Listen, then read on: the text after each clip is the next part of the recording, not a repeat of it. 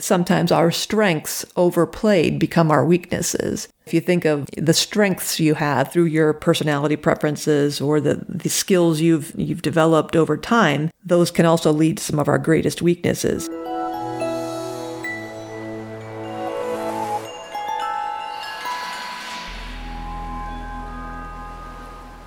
Welcome to the Faculty Factory podcast. I'm Kim Skorupski. Happy New Year, everyone. I hope you all survived 2020, a year we'll never forget, or maybe we will forget if we're lucky. I wanted to just give a brief little episode today to kick off a new series this year that I'm calling the Triple H, or H3, Habits and Hacks from Hopkins. So many times we get, faculty and each of us get together and we're always curious about how so-and-so is so successful, or what is the key to their success, or what are the factors associated with this person's success, or getting grants and getting papers and building a great clinical practice. We're all always curious what people do to meander and make their way through their life or with their family or their health or their fitness goals. I've been thinking for a while about habits. And when I say a while, I mean a while, like years now. And it all started with the idea about good habits started with WAGs, Writing Accountability Groups, that my dear friend and colleague, Dr. Karma Fouché, back in Chicago, she's now at the University of Illinois at Chicago, when she came to me as a mentee in the research mentoring program at Rush University Medical Center and was curious about building good writing habits. And so she sought off to look in the literature and see how one practices or establishes good writing routines and habits, and came across Paul Sylvia's work, How to Write a Lot, and other literature. And so together we worked out this concept of WAGs and regular writing groups. They're just basically regular writing groups with colleagues that you get together and commit to writing, and thereby you're getting into a practice of writing. So, fast forward, I moved to Hopkins and labeled them as WAGs and got off on the whole hundreds and hundreds of WAGs later, in a paper and a book and videos and all that stuff you could see on wagyourwork.com. But it's been a great tool to help people get into a habit of writing. That kind of started me thinking about habits and good habits and trying to think about my own habits. And that's why I thought the podcast might go into a direction this year.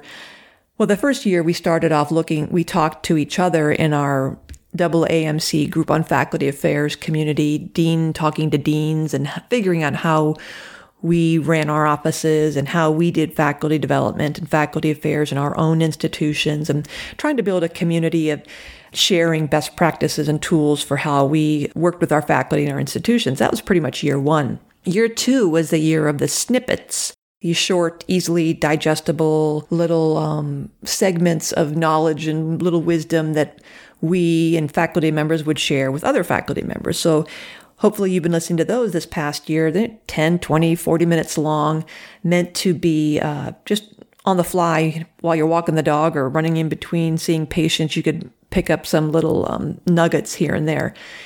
And so that's where we are today, now kicking off year three, where I invited graduates of our leadership programs here at Hopkins.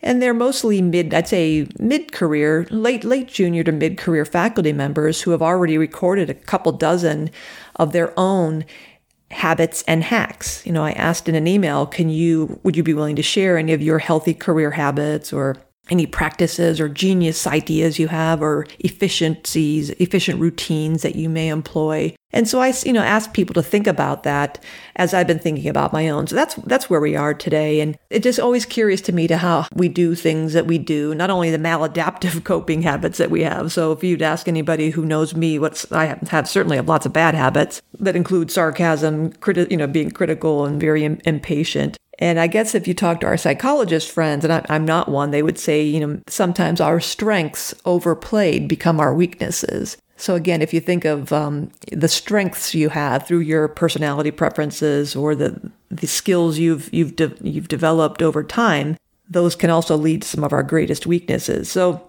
in kicking off this season of the H3 Habits and Hacks, I was thinking, all right, well, Kim, what are your own habits? And I put them into three categories of the habits of thinking, the habits of doing, and the habits of being. And so my thinking habits, interestingly enough, I learned from Dr. Rachel Salas and Charlene Gamaldo here at Hopkins. They're certified in the Clifton Strengths Inventory, and they're strengths trainers and strengths coaches. And my number one strength is input. And I guess I never thought about it that way, but that's why I guess it explains why I have so many sticky notes and little sayings and quotes plastered everywhere and books and articles. I like input. I like to collect data. I'm curious about collecting and archiving information. And that's why I think I am good at, when people have questions, I can easily find resources and references, and I'm really organized because of my input. I'm organized, and I attribute most of my organization as well as my productivity bent on my mother, Scarlett. And she was the queen of productivity and organization. So that's kind of comes naturally to me. But in thinking as a high input person, I crave input. I crave data. So I think, again, here's the word think, and I'm also an ENTJ, so hence the thinking. I always say I'm thinking. I like to read a lot, and recently, especially during the quarantine and COVID, listening to a lot of podcasts and YouTubes to learn stuff. So I'm always trying to look for stuff, knowledge. And so one of my habits is the thinking, is the input. So I read a lot, try to learn a lot, and that's just something that's part and parcel of who I am. And I believe it's a strength and it's a good habit for me, is to always be thinking and not relying on my stale knowledge and testing my knowledge. So I think as scientists, that's probably kind of a no-brainer. You're all probably thinking, well, no kidding, of course. But that's a habit that I have really been throughout my life. But since I've been home a lot, I'm reading a lot more, listening to a lot more podcasts and YouTube. So that I think is a good habit. And wherever, depending on where you are in your season of life, and I'm totally empathetic to the situation of our busy clinicians, busy in the lab, young children. You may be rolling your eyes thinking you wish you had 20 minutes to read. So the season of my life is that I'm older, beyond middle age, or snugly in middle age, and I don't have any children, so I do have that luxury and the privilege of being able to read and listen and learn. So that's a habit I have in the thinking component. And then under the doing, I am, as I mentioned earlier, thanks to my mom Scarlett, very organized.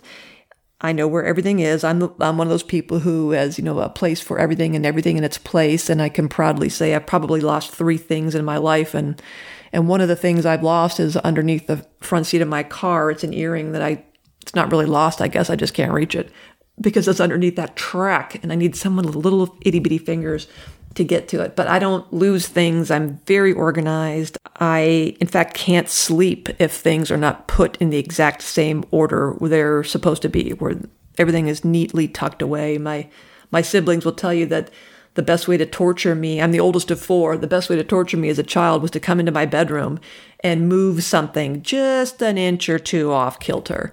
I had about 5 or 6 stuffed animals on my bed, and each of them had a home on my bed, a very particular order. I remember one octopus that was a crocheted octopus, and of course he had his 8 arms that were braided, and those 8 arms had to be spread out, equidistant. And so either of my sisters or brother would come in and just scooch something a little bit, and I would be ballistic. That kind of translated into my adulthood when people would come into my apartment and just move a candlestick, and I'd have to go back into the house as I was walking out the front door and move the candlestick back to where it's supposed to be.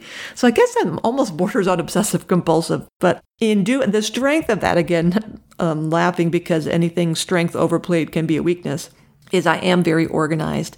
And I think because I'm organized, and that's just a habit that is probably just ingrained in me, is that I feel like I'm very productive because I don't waste a lot of time finding something, looking for something, preparing for something.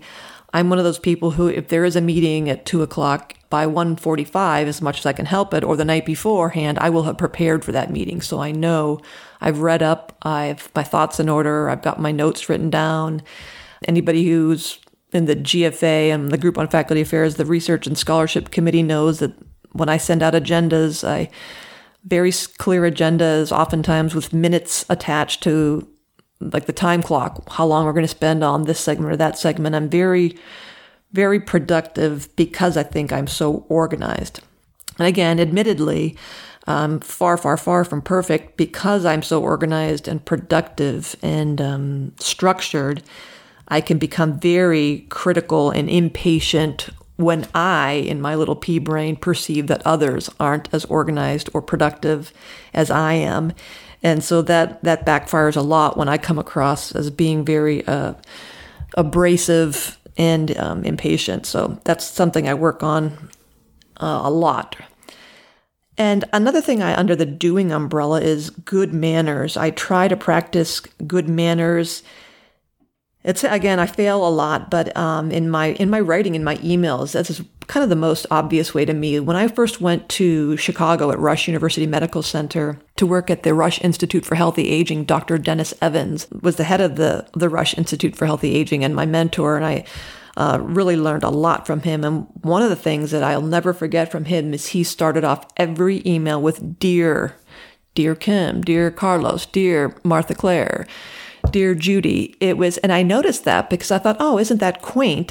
Up until that point, I'd never worked with anyone who started off emails with Dear So-and-so, like a formal letter. And I liked it. And I adopted that. And I guess I've never told him that. I should probably call him and tell him that. To this day, since, let's see, I think it was 2003 when I went to Rush, and now we're 2021. For 18 years now, I have been starting off every email with Dear So-and-so. Now, of course, not in the reply chain. I'm not so obnoxious that I do start everything off like that. But to me, it adds a sense of, not familiarity, but just politeness. And I try to, whenever I'm tempted to lash out in my impatient tendencies, is I will read my emails out loud to see how they sound and if I'm delivering the right tone. And then, of course, I always think, well, if my dean, Paul Rothman, gets this email, if someone forwards this to him, will I be able to stand proudly in front of him and justify that email, or will I be embarrassed and feel ashamed?